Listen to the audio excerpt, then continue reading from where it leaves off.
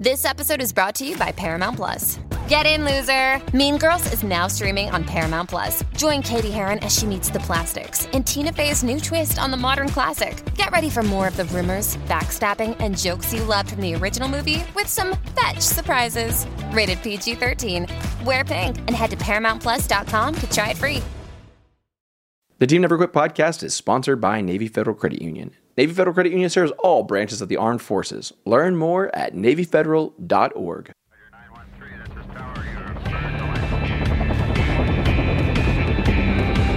Team Never Quit. Team Never Quit. Team Never Quit Radio.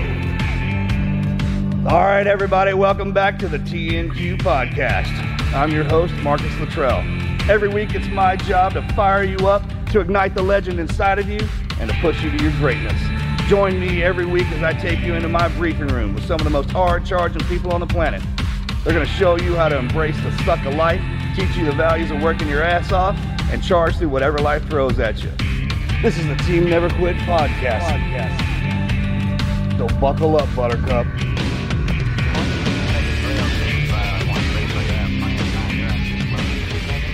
What's up, everybody? Welcome back to another episode of the Team Never Quit podcast. My name's Andrew, hanging out with Morgan, Marcus, John, Kara. The whole room is full today. What's going on, guys? What's happening? It's a good day, man. Hey, we've Great day. We've got some good things going on. Right. Some great podcast guests today. It's been a lot of fun. Hey, I've had a we're good day. podcasters. We are podcasters. It's Monday and we're podcasting. It doesn't get any better than that. The sun's out. We actually the shades are shut, specifically do this on Monday so we don't have the Mondays. the Mondays. Yeah, You know what I mean? because we're just I podcasting. totally know what you mean. It's I've a been thing. in It's a thing. back-to-back meetings. I was thinking about it earlier, man. Mondays need to be the day that you eat the food that you're not supposed to. You have the fun days, just to get through it. Kick Instead that of week off. Friday, Saturday, and Sunday. Yeah, well, add it on to it. Just keep Add it going. to Friday, Saturday, Sunday.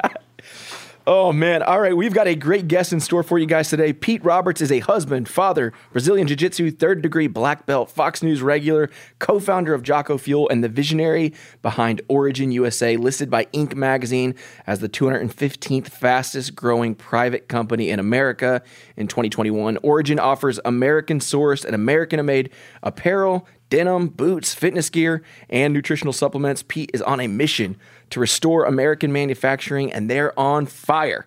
Pete, welcome to the show, man. Super excited to have you. Man, appreciate it. You make me sound really good, except I'm just kind of a redneck from the woods of Maine. But appreciate it. No, you're going to gel real well. We're rednecks from Willis. Yeah, Just a bunch of rednecks here, guys. it's Okay, good. when someone reads out the stuff that you've accomplished, it doesn't sound right, does it? Doesn't sound right. No. I mean, making a resume through your life when you read through this, I get that attitude you got. We carry that same thing, man. But well done, though. Seriously, well done. Appreciate it. How's Thank you. Maine? Man, right Beautiful. now, I mean, the weather shifted, so we have 6 seasons in Maine. Yeah. You got your tradition, the tradition Standard 4, seasons. yeah. Then you have mud season, where everything turns to mud. Then you have black fly season. Then you go to summer. So we're at black fly season right now. Those little bastards, they'll take chunks out of you. So we have love bugs. Oh, You ever seen I those? hate those things. love bugs. Yeah, that's what we call them. I don't do they. By your the way you said that, you don't know what they are, do you? No, There's one in here a minute ago. There's literally they're little black bugs with orange heads, and they fly around mating. They're mated up, male, female. They fly in opposite directions. One's do they going eat one way. you too, or There's 2 of them. do they bite you? No, they they're, don't do no, anything. They're just There's just so annoying. many. They're just a nuisance. Yeah, and then Okay. yeah. So when you said black bugs, he's like, we're in it right now, and we have horse flies that when they get on you, Okay, it feels there you like go. it's like probably the same thing like as a the black scorpion fly. sting. I mean, Yeah. I had We one have- follow me on the tractor the other day doing laps around me, like talking smack to me. He was gnarly. We have those. We have those, and we have moose flies too. They're like twice the size of a horse fly, so which means they just take twice the A meat. moose fly. What Moose does that fly. even? What does that They're even look like? massive. God, Totally dog. different problems we got here. It's not a miniature bird. That's a That bird. sounds like It's a one-up. bird. Sounds like a That's- bird. That's a One-up? one-up to Texas. That sounds like a Birds one-up. down here, man. We're gonna get along No, famously. we don't have anything poisonous. You guys have plenty of poisonous shit down We there. do have that. have All nothing literally poisonous. like right here where we are sitting. Yeah. We've got Oh, kill five Marcus of the- just stomped one five up of the this seven. I kill them every day. Yeah, we I have killed copperhead this morning. 5 of the 7 deadly snakes in the country are right here. Well, so Texas and Australia, we got some badasses running around. All right, let's do With this page- thing. page- We got oh, a yeah. Patreon question. Team Never Quit Nation question of the day comes from Matt. He says, someone comes to you and says you can go back in time and relive a moment of your life or change a moment of your life, but there's one catch. Something else in your life will have to change, and you can't know what that change will be. Do you risk it? Do you go back? Do you make a change? No. Nope. No. Do you? I think so, yeah. I think there are some decisions I've made in life that it's hard because it's hard to know what you're going to change in your I wanna hear future. this. Go ahead. Yeah. But I think I've made some poor business decisions, which, yes, they've taught me stuff. But if I could go change them, I mean, I certainly think I would. So you wouldn't learn anything? No, I would hope to still be learning. I just think that it would have You learn saved me some more in your heartache. failures than you ever do your successes. Somebody reversed the words on you. All right. What about Yeah, you? I stopped calling them failures a couple years ago. Right. And I started calling them tuition payments because, unless you're dead, like it's a transition into something else. So Right. you're paying tuition. I was a college dropout, and you're not going to learn that shit in college. You're going to learn it in life. So lots of tuition payments, but I like that. That's a good I'm going perspective. to steal that Yeah. one. Yeah, if you go out and you get your ass kicked, someone was teaching you a lesson. If you go out and That's kick right. someone else's ass, you were teaching them a lesson. It's a give and take. Yeah. I mean, and that's what life is. That's the best thing. We were talking, Mojo and I, with our friends. We've had the same friends for so long that we've had great stories and great moments. And we don't ever say, hey, man, we should go back and live that one out. Because you go back and mess it up. It won't be as fun. Won't be as fun. If you go Yeah. back and try to live one of them badass moments, those are frozen in time. You just go make another one, different spot. Yeah. I guess what he's saying is he doesn't love you. Oh, what if I'm a change? I know, right? That's messed up. That's messed up. Hey, man. I am getting thrown under the bus. Yeah, hard your right woman now. sitting in here, man, that would definitely go pick on you. Get your head out of here for a second, okay? Oh, money. No, because wrong. everything I've done has led me here to you today. That's right. So you're supposed to roll with that. There you go. All right. That was a good. That was a good question. That was a Pretty good deep. question. That's a lot of thought. Obviously, wasn't texting and driving when That's you sent that right, one over. exactly. Nice job, Matt. Oh my gosh, Pete, man, you've got the story, man, and I'm glad we got a chance to hook up and connect here because you were obviously on Ryan Mickler's podcast, and we had Ryan from Order of Man on our show, and whenever he kind of mentioned your name, I was like, this is kind of a no-brainer. So glad you're here, man. yeah, no, appreciate it. It's looking forward to talking and kind of sharing our story with you guys. So down here in Texas, it's all about your generational count. Like, so Mark's and I are 5th generation, right? That's a big deal. How long you been up there? So my dad's side of the family, I'm technically a son of the American Revolution. Oh. So on my dad's side, so they've been here for a while. My mom's side, they came over from Greece in the early 1900s. So a little bit of immigrant and a little bit of kind of been here. So It's beautiful up there, man. What's that movie we like so much? It's not. But it's getting so hot in August. It gets so hot here. All right, that we're kind of like looking for a place to go up and find a peaceful cabin on the lake, and we keep throwing Maine I got down. a cabin on the lake. You got one of those going down up there? I have one. Yeah, 100%. It's gorgeous on a dead end road with a couple thousand acres that abuts it. That's not my property, but you got to go down this old dirt road, and there it is in a natural spring-fed lake, glacial carved, 130 feet deep, landlocked salmon, trout, all the good stuff. So how big's the town you grew up in? 700 people. Check. Oh, that's cool. You still live there?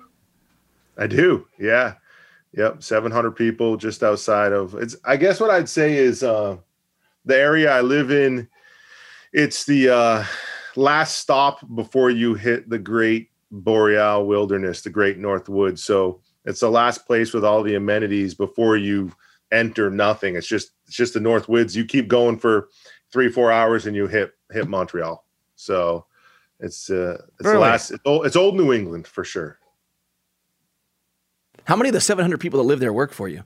Because that's like a big deal. That's actually a really great question. Because the numbers we have here, that means half the town works for you. Then we want to know, like, what was it like when you were a kid, as opposed to how you get treated now that you're an adult and Royalty in town, right? Yeah, no, I think I'm originally from Massachusetts, so I'm considered a masshole to Mainers, right? Oh, check. I'll I never- forgot you called yourselves. That's right, man. Yeah. So I'll never truly been from Maine, even though I've lived here since I was 8 years old. But yeah, no, I mean, I grew up in the town, came back after I dropped out of college, and You know, it was just one of those kids, the high school athlete and all that stuff. So I knew everybody, and I think everyone's pretty stoked that we've been able to bring some success to the area and help really rebuild manufacturing and give this community a purpose again, after all the jobs got exported and the mills fell apart. Yeah, So, rewind the tape for everybody that's listening to us today, because we haven't gotten into that one yet. Small town in Maine, industrial town, yeah? Yeah, you know, in this area there was a lot of manufacturing. Bass Shoe was here. You know, I mean, everyone knows Bass Shoe. Oh, yeah. Mark is a big fan of those. Yeah, I used to support them suckers all the time. What's up? Yeah, heck yeah, man. Penny loafers back in the 90s, Come on now, right? some seats. The 90s. Take I your didn't see jeans, man. Cavaricis and Bass Shoes going. Did you guys? I remember trying to peg my one pair of jeans and stick a penny in the loafers. That's coming back. Is it? Yeah, Pegging the jeans? Oh, is it? Yeah. I saw some of the kids in high school doing it. I was like, we used to do that shit. yeah, we thought it was cool. I thought it was cool. So And it wasn't. So yeah, Bass Shoe was a big one. They employed 2,000 people. You know, the corporate raiders came in and, you know, basically shut the plant down and Is that shipped it all overseas? Is that what happened to shipped it Bass? all overseas. Yeah, Lewiston, Maine, same thing. Chinese came in, bought all the looms up, and exported all the machines and knowledge overseas, and kind of just stuck in that shitty spot, really abandoned for 20 plus years. So bringing to the community a mission, giving people a mission again has been tremendous. It's a lot of, I've been fulfilled, but I think more so the people have been fulfilled. So, of course, we've built a great business off of it too. Yeah, so all the white elephants, all the big factories, Bass Factory, and that's all still there? You know, some of it is still there. Some of the shit's been knocked down. Like that Bass Factory is pretty well deteriorated. You'd have to start from scratch to be able to build in there again, to build product. You know, some of the mills around, you know, Lewiston, there been some renovated and gentrified and all that good stuff. But there's some that are pretty well too far gone to ever turn them into anything. So what's the sport of the town? You said you were in athletics. What's the sport y'all play up? That'd be wrestling. Yeah, I was a football, lacrosse, basketball player. So, you know, indoor sports freaking cold up there, man. No football in Maine. Football in Maine. You got some big farm boys up nice here, try man. sliding that in, buddy. That's funny. Yeah, not like Texas, not like Texas football. I remember reading Friday Night Lights when I was in high school. When I was but it's a thing. Big movie It's a about the high religion school down here. football down here. Freaking religion. So tell us about tell us how you grew up. I mean, you're a third degree black belt, so you've been doing that for your entire life. Yeah, no. As far as growing up, I mean, grew up in this small town. You know, saw Siblings? the best of it. You got wanted brothers to and come sisters? back what's that? Brothers and sisters? Yeah, I got a brother and two sisters. Older, all younger? close in age, like one and a half years apart, all four of us. So, you know, There you standard go, Mom and growing up, Dad. my brother and I punching each other in the face, that type of stuff. You know, lots of fights. Lots of fights. So would you we say grew the up better in setup for having kids is 3 or 2, 3 or 4? 3 years? Perfect setup. 3 years, the perfect setup. I just talked to somebody about this the other day, actually. Really? How many Oh, do you well, have? good. How many do you have? I have 2. They're 4 years apart. But how many kids do you have? I have 2, and they're 3 years apart. Okay. Yep. 2 boys, girl, boy, girl, girl, boy. Boy's the older one, and he's 19 now, and it's freshman year. Just finished his freshman year in college, and she's just finished up her sophomore year in high school. So the cool thing is you know, they're close enough. They're far apart enough to not be overly competitive. Yeah. So if it was 2, I have a boy and a girl, but if it's 2 boys, it's like the older boy wants to help the younger boy get better, you know, at sports. Whereas when they're close in age and you're fighting for varsity spots on teams, it's very competitive and you're at each other's necks. I like that distance with my 2 kids. My son, you know, as a senior in high school and her as a freshman, he kind of like laid down the law, like stay away from my sister. Sure. You know, so I like that 3 year where they're in high school at least 1 year together. It's good to know somebody. I think that's a good gap. I'd agree with that.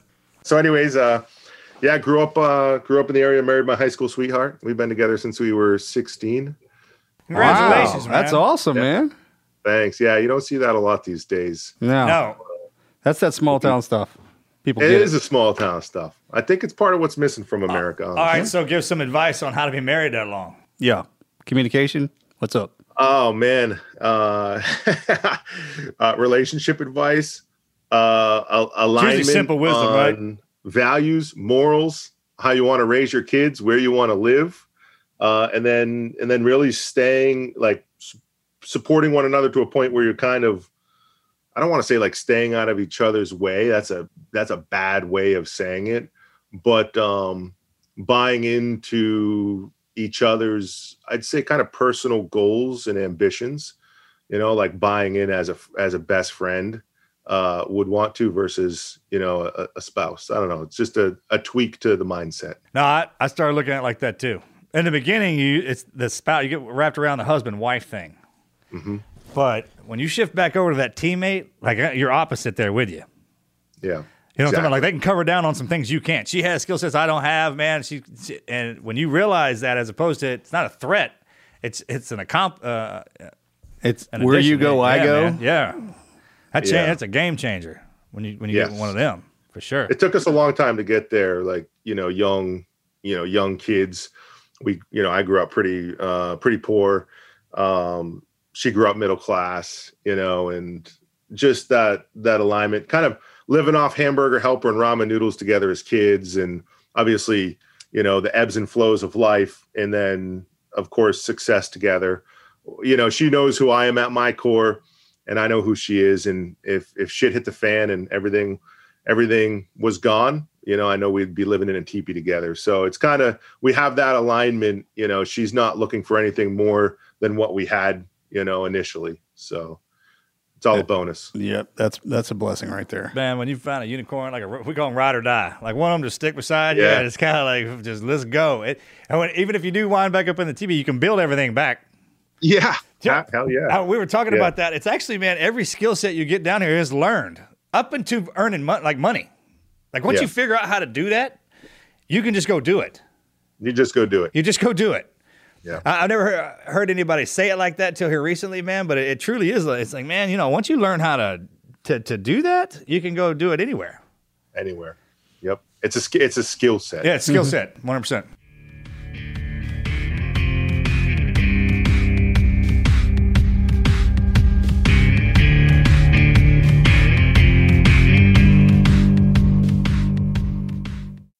As humans, we're naturally driven by the search for better. But when it comes to hiring, the best way to search for a candidate isn't to search at all. Don't search, match with Indeed. When I was looking to hire someone, it was so slow and overwhelming. I wish I had used Indeed. If you need to hire, you need Indeed. Indeed is your matching and hiring platform with over 350 million global monthly visitors, according to Indeed data, and a matching engine that helps you find quality candidates fast. Ditch the busy work. Use Indeed for scheduling, screening, and messaging so you can connect with candidates faster. And Indeed doesn't just help you hire faster. 93% of employers agree Indeed delivers the highest quality matches compared to other job sites, according to a recent Indeed survey. And listeners of this show will get a $75 sponsored job credit to get your jobs more visibility at Indeed.com/podcast. That's Indeed.com/podcast. Terms and conditions apply. Swimsuit? Check. Sunscreen? Check. Phone charger? Check. Don't forget to pack the 5-Hour Energy. It fits great in a pocket or carry-on, and the alert feeling will help you arrive ready for anything. Now get 20% off when you use code 5HETRAVEL at 5hourenergy.com. Expires April 30th. One-time use only. Not valid with other discounts. Remember, visit 5hourenergy.com and use code 5HETRAVEL to save 20%.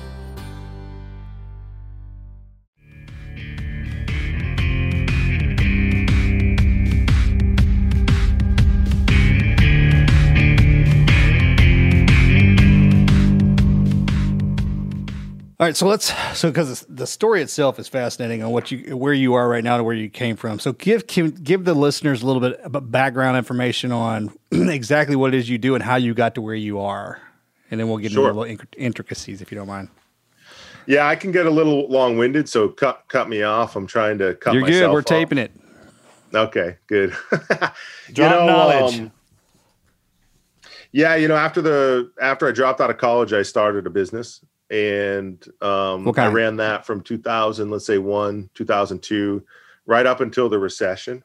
And when the recession hit, I didn't know how to cover. I didn't know how to pivot. I was just a young, naive kid. And I say, like, I'm like I got ADHD. Like, I guess if you want to put it on it, like if you want to put a term on the type of, I just say I was just a normal boy, bouncing off the walls. So I didn't know how to use, like, my, let's say, ADHD as a superpower. Yeah. When I was younger. Now it's a superpower. Right. Like, yeah. Bro, it is a superpower. But when the recession came, I didn't know how to use that, and I didn't know how to pivot, and we basically lost everything. I mean, except for our home. We sold off everything. I was in debt for that first business. It was a little new media company. We would do cool little projects, and had gone into debt, taken out a line of credit, and ended up basically, in my basement trying to figure out what was next. My wife saying, you should really get your resume together. You should really find a job. Folks, you could get hired anywhere. I had 2 young kids at home, really young at this point. And I fell back on jiu-jitsu. Jiu-jitsu was kind of my passion. Still is. It's just one of those lifestyles. I call it a sport. Some people call it a martial art. It is a martial art. For me, it's just a lifestyle activity, which I got really good at and continued to practice weekly. So I fell back on jiu-jitsu, and it kind of kept me at a baseline. I was able to use kind of the tools of jiu-jitsu, timing, leverage, opportunity, all the things that jiu-jitsu kind of teaches you, and apply them to what I decided I wanted to do was reinvent gear for jiu-jitsu that hadn't been changed in like 1,000 years, the kimono, right? Or say 200 years for jiu-jitsu. And so I had this idea of changing the garment for training. And I told my wife this is what I wanted to do. I kind of launched a product off of a photograph, and I sold like 200 units, and I was like, cool, how am I going to make these, basically? So you just designed this yourself and cut it up in your basement? I designed it and got a prototype from overseas, from Pakistan, where everybody was importing jiu-jitsu gis from. So the 2 places you could get them was from Pakistan or from China. So I imported this one kimono. I took a photo of it, and then I launched it and basically said, I'm starting a gi company. Very naive. This is very naive. I'm starting a gi company. Here's what we're going to do with the jiu-jitsu gi. It's badass. We're changing the game, etc. And sold a couple hundred units. At that point, that was 2010, 2011. So 2008, 9, between that year, between 2009, 2010, I was kind of figuring out my life, and then launched the jiu-jitsu company, 2011-ish, I guess you could say. So I was like, okay, well, this is cool. Let's look at manufacturing this stuff in America, thinking it would be, pretty easy to figure out, especially being from Maine, how to manufacture. You just thought that? I mean, just, yeah, you know what I'm talking about? Think about that for a second. What were you sitting around thinking while you were sitting around thinking about that? Because most people think that's an impossible accomplishment. I mean, when I was thinking about, I was thinking we still had the knowledge in Maine, because we used to do this, when I was a kid. We used to make stuff. So I was thinking, I got to be able to find someone that can cut and sew. And everywhere I turned, it was no, it's dead. I had people like, you're crazy. You're not going to be able to do that. And finally, I bought into the propaganda, and I was like, you're right. I'm not going to be able to do this. And so we started importing stuff. So we just started importing gis. I was designing product. We were importing bags and compression stuff. And, and every time I would import, something, I'd drive my old Chevy down to Boston and pick it up from customs and load it on a trailer and those nasty freaking boxes with a nasty burlap around it, drive it back to Maine. And I never felt really good about it. And so I inquired again. And again, I hit a dead end. I was like, yeah, okay. I I called, made phone calls. I tried to find out how to make this stuff. And finally, what really kind of like drove me to believe that we couldn't make stuff in America was when I called up a fabric company that it was a weaving company. And I said, hey, can you make this textile? And they said, yes, you'd have to order 100,000 yards, which was $1 million in this textile. You know, I didn't have like two nickels to rub together, a bucket to piss in at this point. So, you know, it was like, you know, like I can't do that. Well, that's the type of commitment we need to work, you know, to be able to like loom up and weave this for you. That's the type of commitment we're going to need. So at that point, you know, I was just like, this is just the way it's going to have to be. I guess manufacturing is dead. You know, I guess I can't do it. And it stung. But something happened, a defining moment happened and really pushed me over the edge. And that was, I was over in Abu Dhabi competing in a grappling tournament called the World Pro. And a person was walking by me and they were wearing Origin gear. And I was like, man, that's awesome. They were from Europe. I was like, I look at a Eastern European, like wearing this jiu-jitsu gear. And as they walked by, there was a different logo on the back. And that's all I needed. And I called up my manufacturer, Ali, and I said, and I was talking to him just like this over video. I said, man, you're ripping off our intellectual property. I said, you know, it's not trademarked. I get that, but you're ripping us off and you're selling it into Europe. I said, everything I designed and I send to you, you're then taking it and selling it.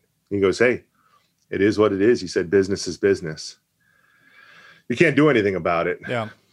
And that was what I really needed to push me over the edge. So, being naive and a little bit arrogant, I guess you could say, I called some friends and family and I went out in my backyard, literally in the woods. We have some acreage. I marked out a bunch of trees and we got the chainsaws out and we started cutting down trees.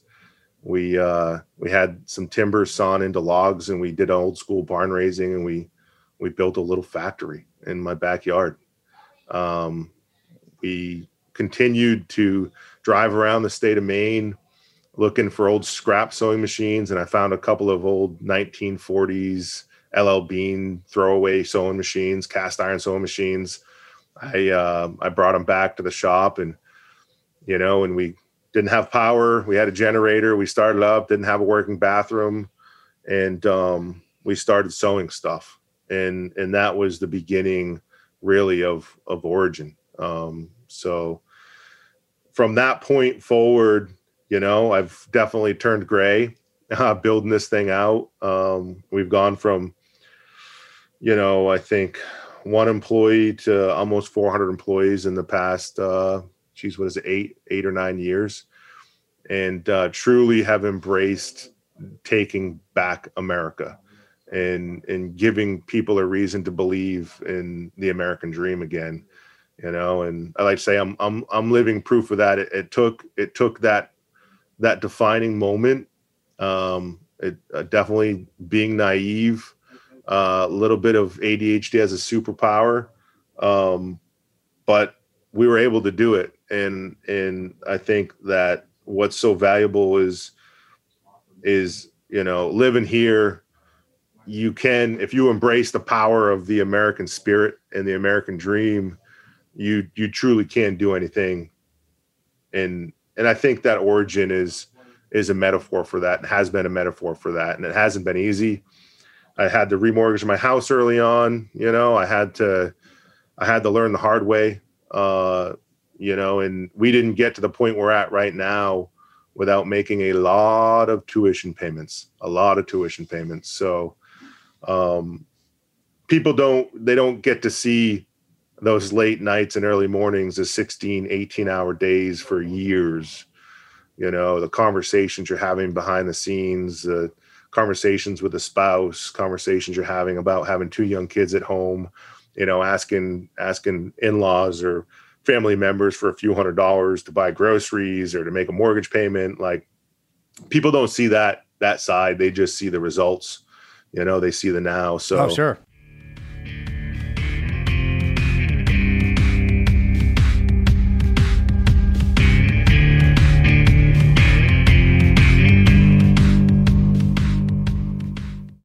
As humans, we're naturally driven by the search for better. But when it comes to hiring, the best way to search for a candidate isn't to search at all. Don't search, match with Indeed. When I was looking to hire someone, it was so slow and overwhelming.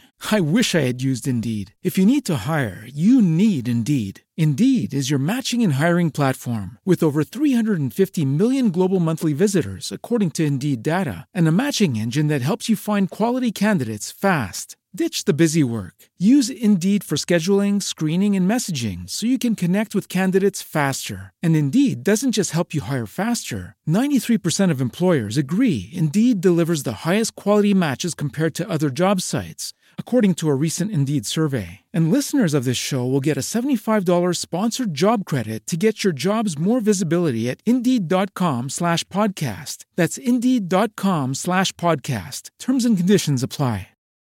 Without the ones like you, who work tirelessly to keep things running, everything would suddenly stop. Hospitals, factories, schools, and power plants, they all depend on you. No matter the weather, emergency, or time of day, you're the ones who get it done. At Grainger, we're here for you with professional-grade industrial supplies. Count on real-time product availability and fast delivery. Call, click Grainger.com, or just stop by. Grainger, for the ones who get it done.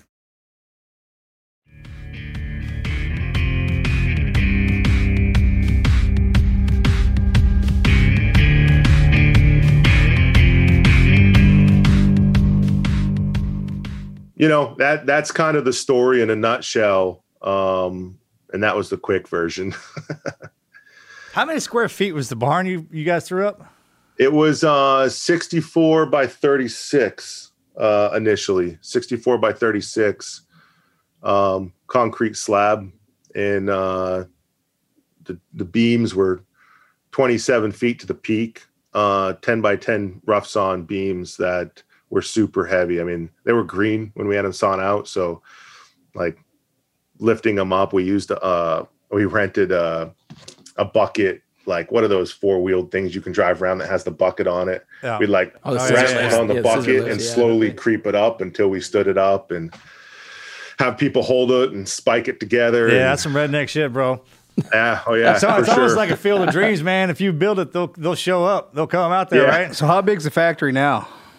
Or the factories? So now we're spread over 6 locations in 2 states. We consume of factory space close to 300,000 square feet. In Maine, we have 120,000 square feet total. And in North Carolina, we consume another 170 and 40, so another 230, so over 300,000 square feet of space. Are other companies coming to you now? Are you just strictly doing Origin out of there? We've had a lot of companies that have come to us looking for manufacturing. What we're doing is we're creating a monopoly. East of the Mississippi, Origin will basically own the supply chain.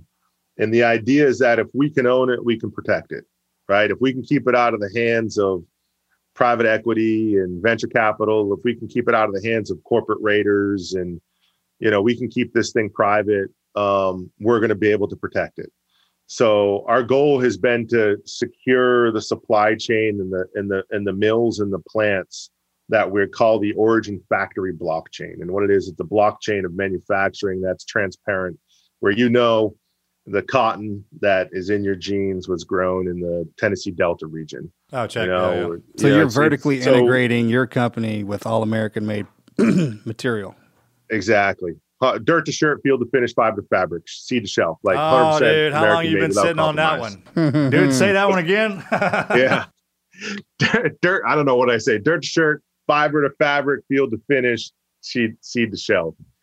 That's a good one. Yeah, I mean, and so to your question, yeah, we have had a lot of companies. We had Levi's reach out. We told them to pound sand. They abandoned the American worker. They're a big part of, why we're hurting in America, amongst other companies that abandoned the American worker. Yeah. There were factories everywhere. I mean, you guys know this. Yeah. Everywhere. Every town had a purpose, and the corporate greed, the runaway capitalism that came in and, just chose profit over people. They're partly in a big way responsible for what's happened to America's communities. Right. So because the people are your profit, right? Yeah, man, people over profit, and we gotta course correct that.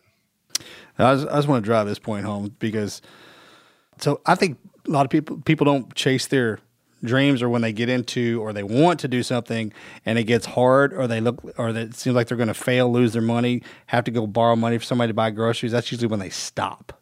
Yes. You took something that was everything and then was lost and brought it back to life. And now it's flourishing, and you came from and started with absolutely zero. Correct? Yes. Yeah. So all the listeners out there need to understand that you don't have to have a Harvard education, $1 billion in the bank. All you have to have is drive, dedication, and a dream, right? I always knew you wasted your time when you were in Harvard. Understand that you will fail. Yeah. Understand that you will fail every day. And if you continue to grind it out. Hey, or understand that you're already doing that. That's kind of what life is until you get good at it.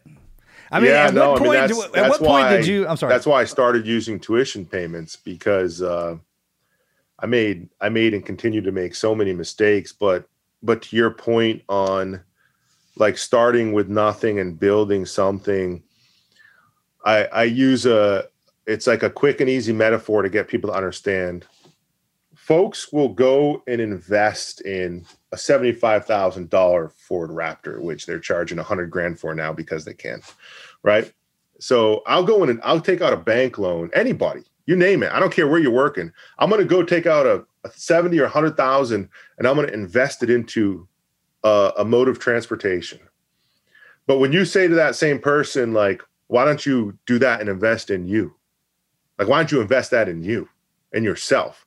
If you have a dream, or if you have an idea that you believe in, why wouldn't you go and invest that in yourself? And even if you do fail or make a tuition payment, it's a 5-year note, like you're going to pay that 5 year and then go do it again, and people, they're very scared of the unknown, and it's the unknown that drives people to live in fear of not investing in themselves or in an idea or an opportunity. And I think that is, I don't know if it's learned behavior. I think it has a lot to do with who you surround yourself with also, sure, or how you've grown up. There's this nervousness about that people can't get over. But once they get over it, once you do it once, it's kind of like we were talking earlier. Once you know how to make money, you always know how to make money. Yeah. Well, it's the same thing with business. Like, I could do this again. Like, what I feel like I've captured and I have now is experiential knowledge. Yeah. No one can ever take away from me. Yeah. And it's powerful. It's powerful. Sure. So. Sure. Because I mean, at what point when you're starting out, you're like, hey, I want to start this geek company, man. You had no idea that it was going to grow into this. And I think what you lose is, man, there is in the beginning standard. Like, this is how I'll know I made it. But you shotgun so far past that on the ride that you know what I mean? It's like you didn't get time to enjoy it. It's like I had this standard I was set for myself. I know where I'm at now. I don't even remember. I guess we went past it so fast that's the ride. It goes from like a slow to a haul ass quick.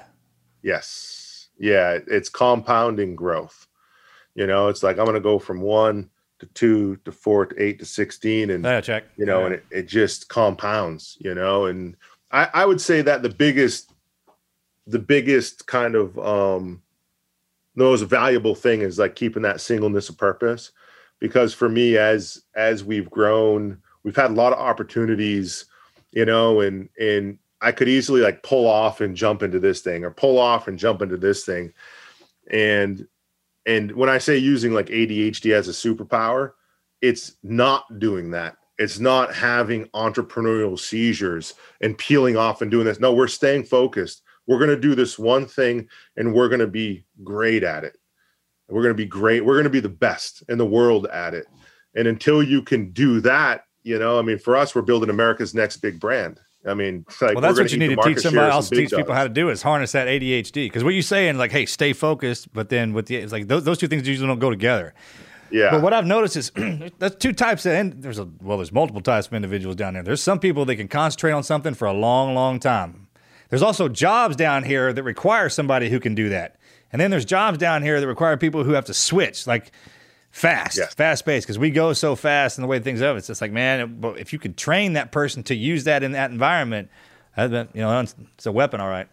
Yeah, absolutely. I'm glad to hear you say also to focus in on what you're good at and don't chase the next big thing. Like with my company, I'm good at two things, but I started. Somebody would come and, hey, oh, by the way, do you do this? Or can you do this? Sure, absolutely. And then I would just get spread so thin. Yes. And I inevitably came back to, this is what I'm good at, and this is what I'm going to push at. Mm-hmm. That's almost the entrepreneurial trap. Yeah. It's like, okay, when you start running, that's a good point, bro. When you start running down your road that you're supposed to go on, and those other ones start showing up, like, hey, man, I think you should probably, those are the little traps, the rabbit holes. Those are the traps. Right. So you just ignore those at the beginning and just keep going. It's like, ball. You guys have like ball glasses, like a sipping glass, drinking mason jars. You guys have those? Oh, balls, yeah, So their motto is, we make containers. Yeah. That's what we do. We make containers. We don't, like NASA came in and was like, hey, can you guys do this? We make containers. We make containers. So whatever the hell you want, and they're the best in the world, and they're the best in the world at it. Everyone knows what that mason jar is. Exactly. It's not even called, it's a ball jar, right? Mason, whatever. Yeah, we got you. Yeah, what are you talking about, dog? Yeah, everything's a Kleenex, right? Mason jar. Everything's mason jar. Yeah. Okay. Sorry. I digress. He's so smart. Sometimes I got to bring him back down. You had a lot of people. They haven't changed either. The ball jars. I was at. You guys ever been to Biltmore in Asheville, North Carolina? I've been to Asheville. The hotel? No, Biltmore, the house, the Vanderbilt mansion there. Oh no, I hadn't been to that. Well, it's like 100+ years old, and they had in the basement. They had ball jars from like 100 years ago. They look exactly the same. Right? They haven't changed. They make containers. Yeah. Is that from Silence of the Lambs? That Vanderbilt mansion? I don't know. I don't know. Look it up. I think that's the one you're talking. Real big, right? Fountains everywhere. This place is massive. It's a museum now. It's like 200,000 square feet. Yeah, I think that's what it is. It's massive. It's the second largest house in the country. I think Carnegie built the largest one because Mr. Vanderbilt built that one. Maybe, man, they got some great stories. It's a beautiful residence. It's wild. Like, and the reason that I wanted to visit it was just to see it's over the top, right? Sure. But the infrastructure to be able to carve out the stone, they had the stonemasons, they had to build a rail system, like just to build that infrastructure, it's insane.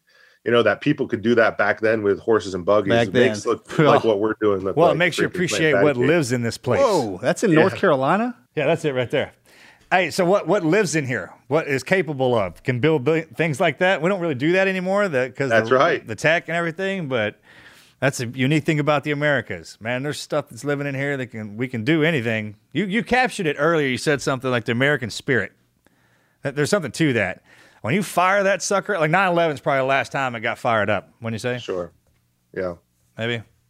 9/11 had to be, right? COVID, we got sick. We didn't really get fired up. We got fired down.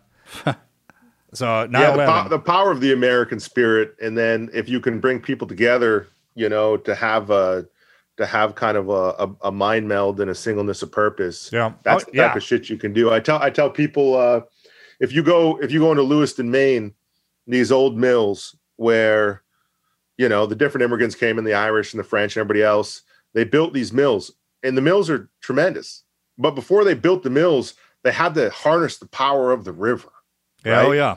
And the way they did that is they built canal systems. And if you drain those canal systems, there's probably enough granite to build another great pyramid. And they did that with horses and oxen, and they did that with, you know, with simple tools. So, you know, it's not a great pyramid, but they moved that river the direction they wanted it to go to power those mills. And they did that all over New England, all over the East Coast, and I'm sure in other parts of America too. Man, you got to look at America as one great pyramid. I mean, it's something. Those factories are something. Like to visit those. Well, we went to some of the distilleries to visit. They're still on the river. The way they make the old fashioned mills, the way old school, right? I mean, it's kind of like basic school. That stuff always worked. You got rivers flowing. The wheels will turn. Yep. And to watch them in there doing that, it's something, man, to remind us what we're capable of. How far, Pete? How far? Where are you going with this? Because we see you're the co-owner of Jocko Fuel. Yeah. How did you run into him? So Jocko, well, you know, in those years that we were building the factory, I was telling someone last night actually that I missed like a solid 6 years of what happened in the world. Like 2010 to 2016, I was in my own world. I didn't watch the news. I didn't have TV in the house. Like I didn't know the music groups. It was literally, I'd get up in the morning, I'd go to work at the factory. I'd walk down the dirt road to the factory. I'd do what I had to do for 16, 18 hours. I'd walk back and I'd go to bed. And I'd try to train jiu-jitsu in there once in a while also. I didn't pay attention to anything else except the task at hand. And that was trying to make stuff in America again, learning how to sew, learning how to cut, learning how to weave fabric, rescuing old looms and bringing them back to life, looking for old timers who could show us the old ways. So I missed this chunk of time. I missed this 6 years. And it's funny because I'll discover something like, oh, a music group. I've never heard of them. What do you mean? They've been around for a decade. Well, that was in that time span. Or a TV show. Oh, that TV show was around for a long time. I just missed that chunk of time. And in 2017, Jocko, I guess, had done a Facebook feed, and he's like, "Hey, I've been trying to get a hold of this crazy guy up in Maine. If anybody knows him, his name's Pete. I've been trying to get in contact with him about some jiu-jitsu gis or something like that." And Jocko told me that we actually did email back and forth once, and I guess I never got back to him or something. But we ended up getting connected. He loved what we were doing with Origin, and we ended up getting connected, and we spent like 4 hours on our first Zoom call. And we got off the phone, and his wife Helen said to him, "Hey, it sounded like you were talking to yourself," you know. And so we kind of hit it off, and he flew up to Maine. Of course, he's from New England. He spent half his year in Connecticut and half his year in Maine when he was growing up as a kid. So we clicked, and we had a steak and a handshake, and we decided that that's all it takes. That's all it takes. That's all a steak and a handshake. Honestly, that's all it takes, we did that for 3 years before we signed a deal with each other. Like as far as our partnership, Jocko and I are 50-50 partners. So it was 3 years. We just did this thing like old school, man. Like we're like super old school, like handshake and a steak, and we're good to go. And I think that's been lost also in the world, man. All those way to do that's been for whatever reason, tech, I guess, right? Because you don't have to meet up and have that ability. Yeah. As humans, we're naturally driven by the search for better. But when it comes to hiring, the best way to search for a candidate isn't to search at all. Don't search, match with Indeed. When I was looking to hire someone, it was so slow and overwhelming. I wish I had used Indeed. If you need to hire, you need Indeed. Indeed is your matching and hiring platform with over 350 million global monthly visitors, according to Indeed data, and a matching engine that helps you find quality candidates fast. Ditch the busy work. Use Indeed for scheduling, screening, and messaging so you can connect with candidates faster. And Indeed doesn't just help you hire faster. 93% of employers agree Indeed delivers the highest quality matches compared to other job sites, according to a recent Indeed survey. And listeners of this show will get a $75 sponsored job credit to get your jobs more visibility at Indeed.com/podcast. That's Indeed.com/podcast. Terms and conditions apply. Join us today during the Jeep Celebration event. Right now, get 20% below MSRP for an average of $15,178 under MSRP on the purchase of a 2023 Jeep Grand Cherokee Overland 4xE or Summit 4xE. Not compatible with lease offers or with any other consumer incentive offers. $15,178 average based on 20% below average MSRP from all 2023 Grand Cherokee Overland 4xE and Summit 4xE models in dealer stock. Residency restrictions apply. Take retail delivery from dealer stock by 4/1. Jeep is a registered trademark.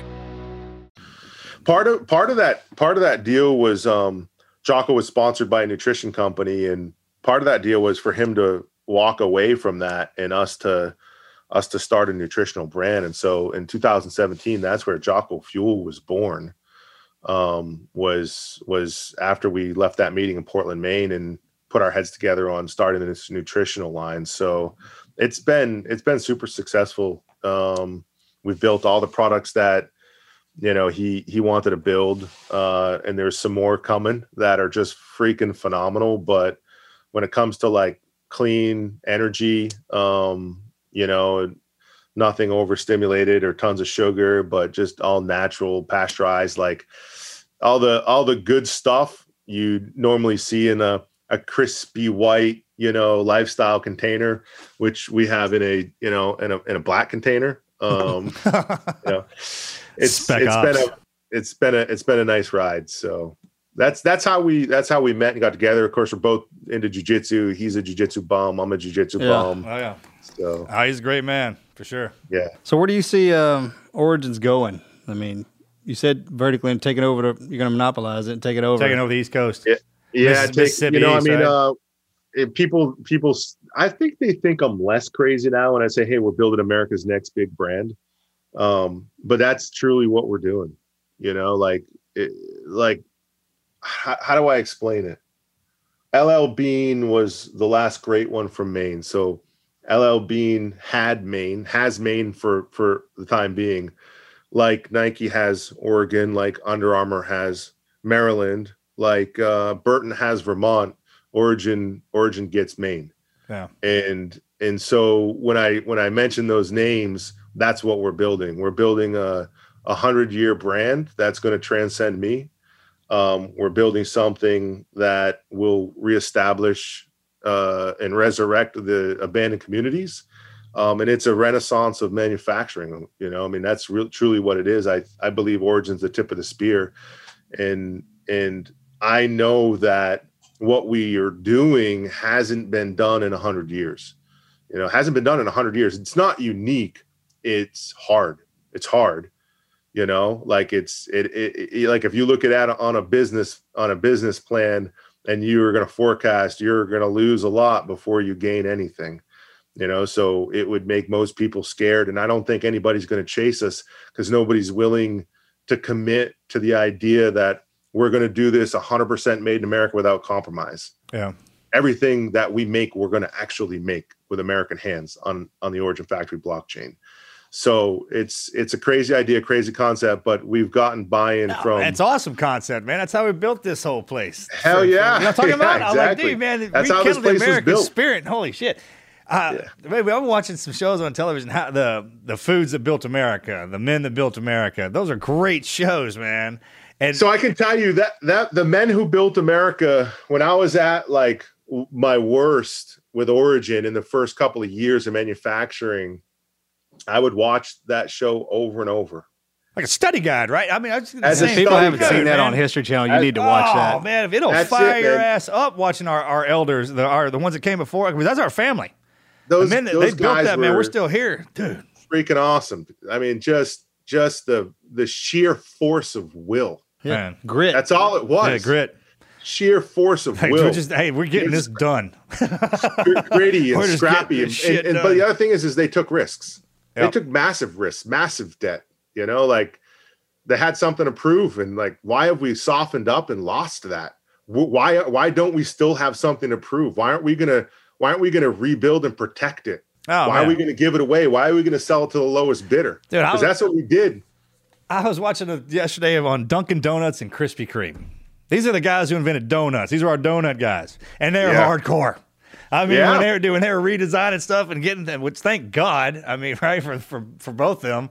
But it truly is, man. It's an inspiration to watch them in their own field. Like what it is that fires you up and makes you run like that. Whatever that is unique, man. And that motivates the person next to you. Yes. I mean, for sure. Yeah.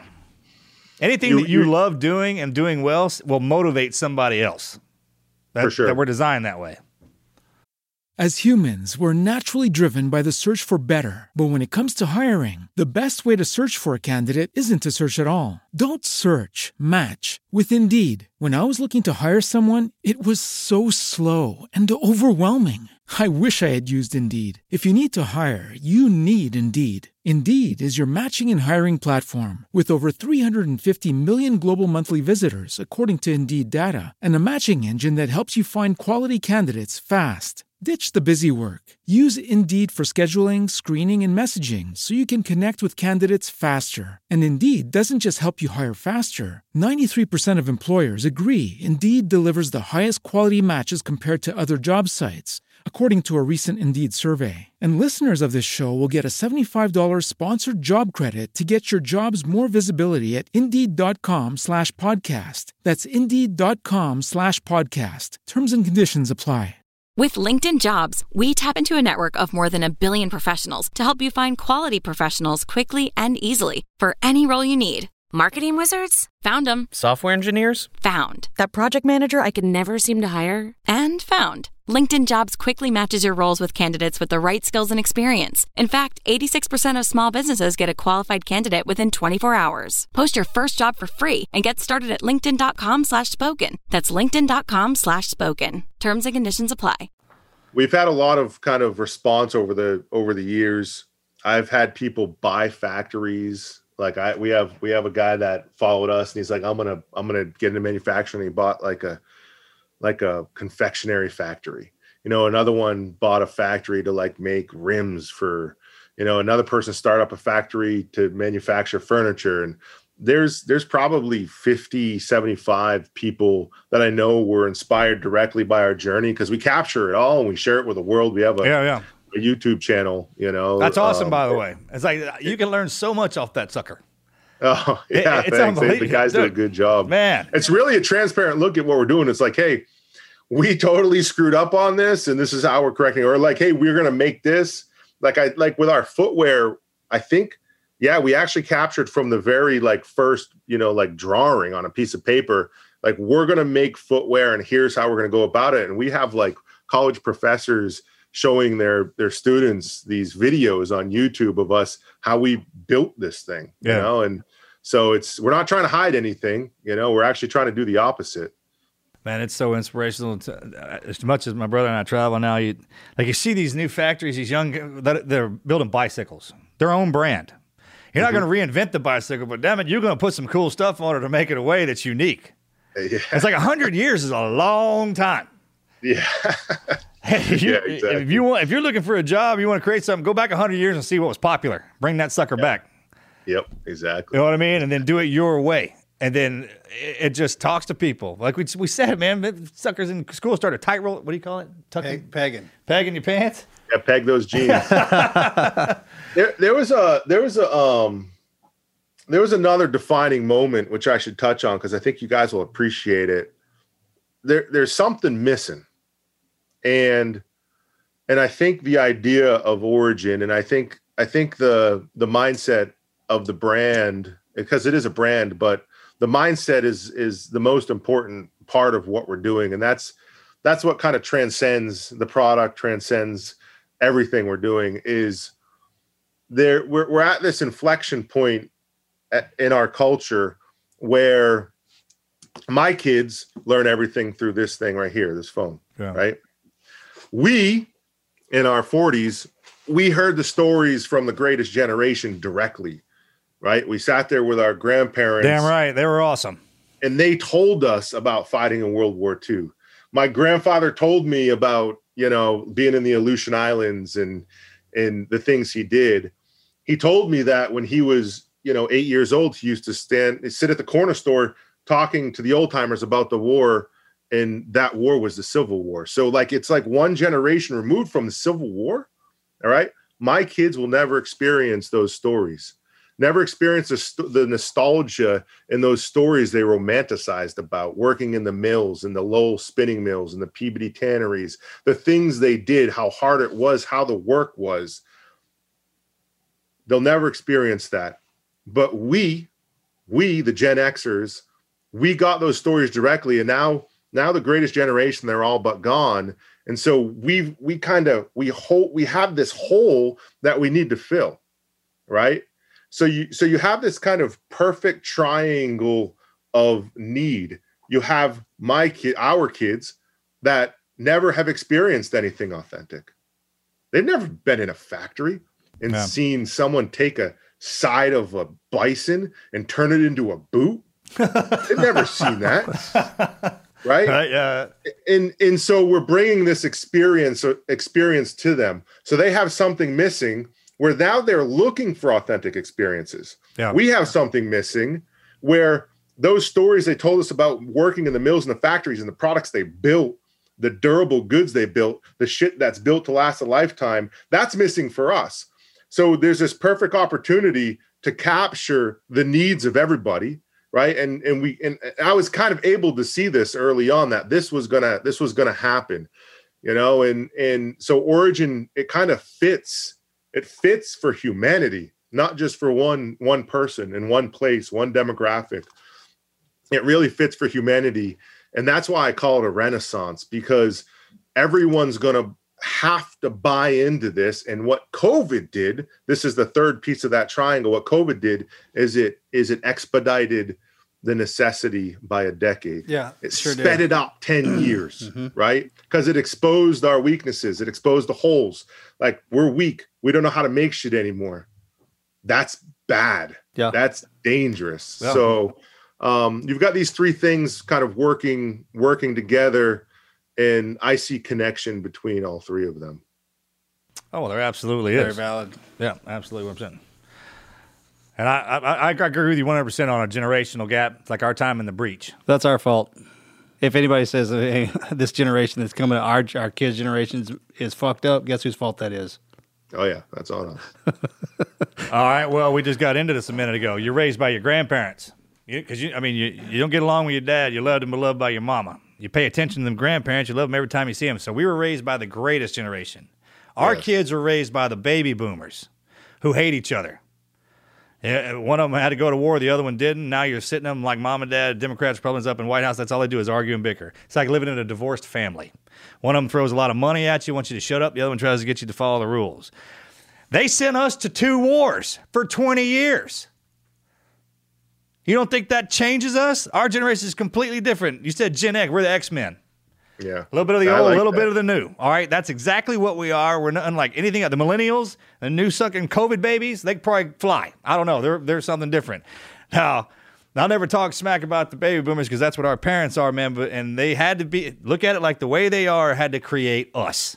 So those stories that we love to hear from our grandma, we remember those.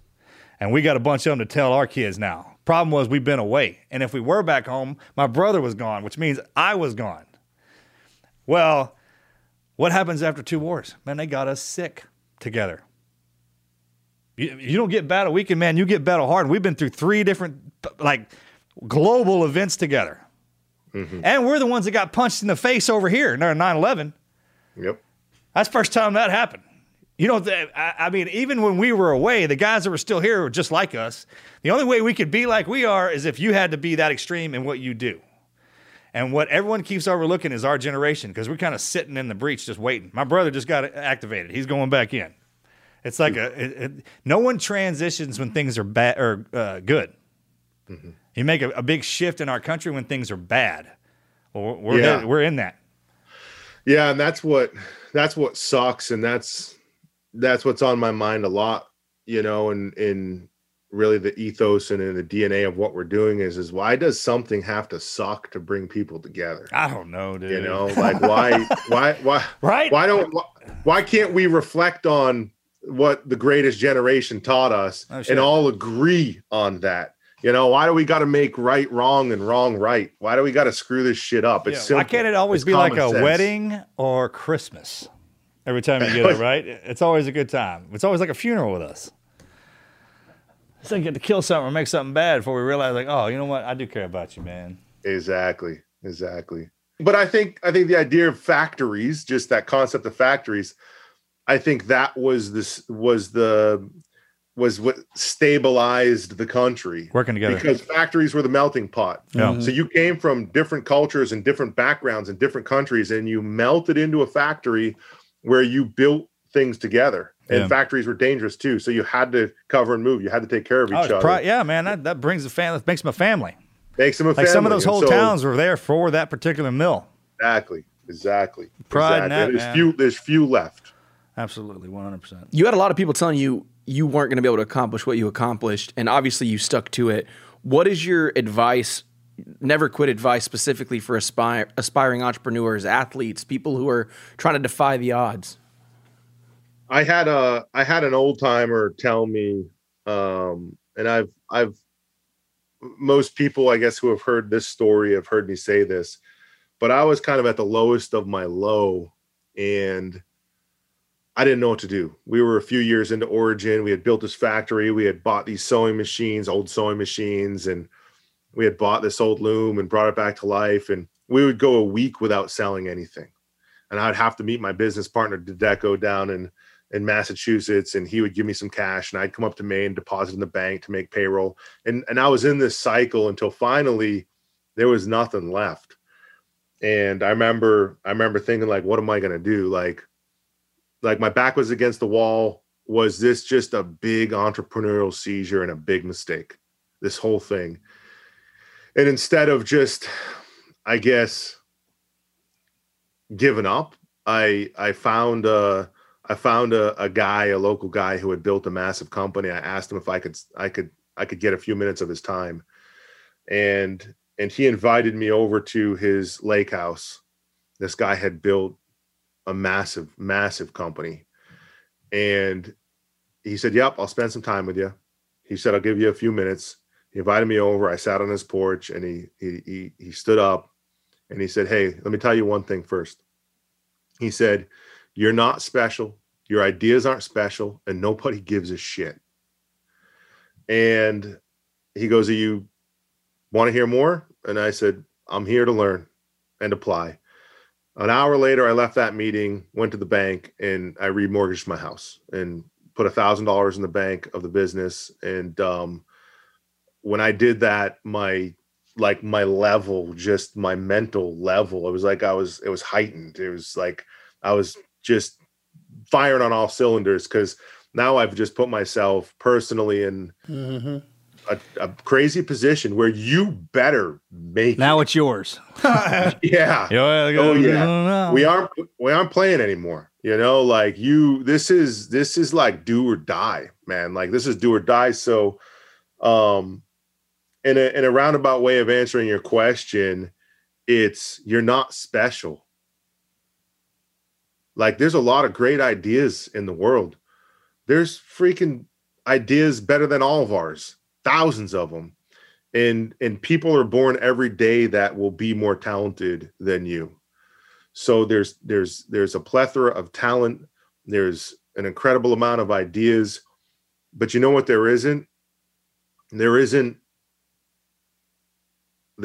a bunch of people that will go all in on their ideas and invest in themselves, because most people are scared of that. They're scared of the unknown. They're scared of what they might lose. They don't focus on what they might gain or how they might grow, you know? And I think that unless you've kind of been through it, it's hard to tell somebody that it's okay.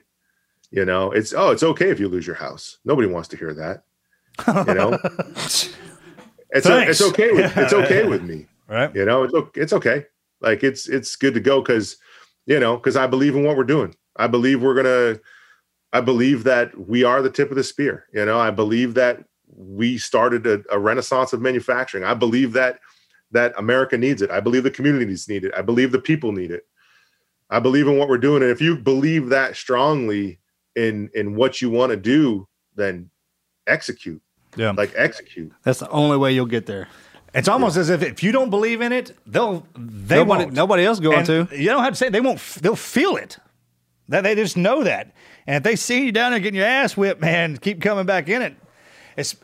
You said something earlier, man. It's like you can live your life to work with somebody, work against them or work for them or do something that helps them in their life.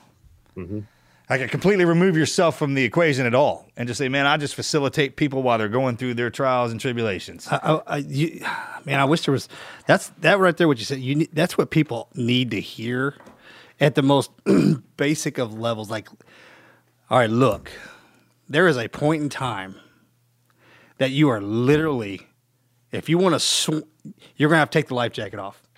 You're going to have to. Like that scene in Batman when they're trying to crawl out of that hole and he had that rope around his waist. He kept jumping forward, never made it. It's like, look, you're going to have to take the rope off. Yeah. That's the only way. And then that's a feeling, and you got it, you know it. I've done it too. That's a feeling that when that rope comes off, you get sick to your stomach, you're like, oh my God, I have got to do it. It came on. I'm all in. It's almost as if that flips a new switch that gives you a new fuel. Yes. And that's you can never tell somebody about that. No. They have to do it. That's how we get, like with guys that go into our training program, if they know that there's a backup, they won't make it. Yeah. Right. Exactly. There ain't no damn backup. We're not backing up. We're going forward. Yep. It's a trust fall. And you only got one direction to fall if your back's against the wall. No shit. Ain't nobody out there to trust. You either go right on your face or you take a step forward. That's it. Learn how to tuck and roll. Yeah. And if you do crash and burn, you'll learn so much from that. Yeah. That's what jiu-jitsu is for. You'll pay so much tuition. You, man. Yeah. You can either purposely go out there and get your ass whipped or life will just do it for you. Either way, you're going to have to learn just to exist. And how you know that is every other one of us have to go through that. Yeah. You will be raised one way or the other down here. Man, you're such a great success story, though. Thanks for sharing that with us. Thanks for doing this, brother. And how can people follow you, track you? And by the way, Origins, great name. Yeah, I'm surprised that was available. How was that available? But it is, man. It's a solid name. Yeah, thanks. Yeah, no, people, just always, we love support through just following us, on YouTube. It's youtube.com/OriginUSA. Subscribe to the channel, and you can literally follow the whole journey. We have thousands of hours we've captured over the past decade. I was a lot younger back then. I had hair, and and it's all there. The whole story's there. But also on Instagram, Origin USA, and our website is originusa.com. So I mean that's the best ways to follow us, and and as far as like what we're doing. We're building gear. I have this thing I wrote recently. It's I'm going to see if I can pull it up here because I think you guys can appreciate this. Basically, it's a savage of the body, a pioneer of the heart, and an operator of the mind. Like that's what we're building gear for. Savage of the body, a pioneer of the heart, and an operator of the mind. And everything we build fits within that. We're pioneers, we're operators, and we want to protect what's ours, and that's America. One hell of a model American. Yeah, so you can check out what we're making. We make some badass shit all right here in the U.S. and you're supporting a lot of families in America's supply chain when you support us. Well, right on, brother. Thank you again, man. God bless you. We'll link up, God bless man. You guys. We'll do something. Thanks, buddy.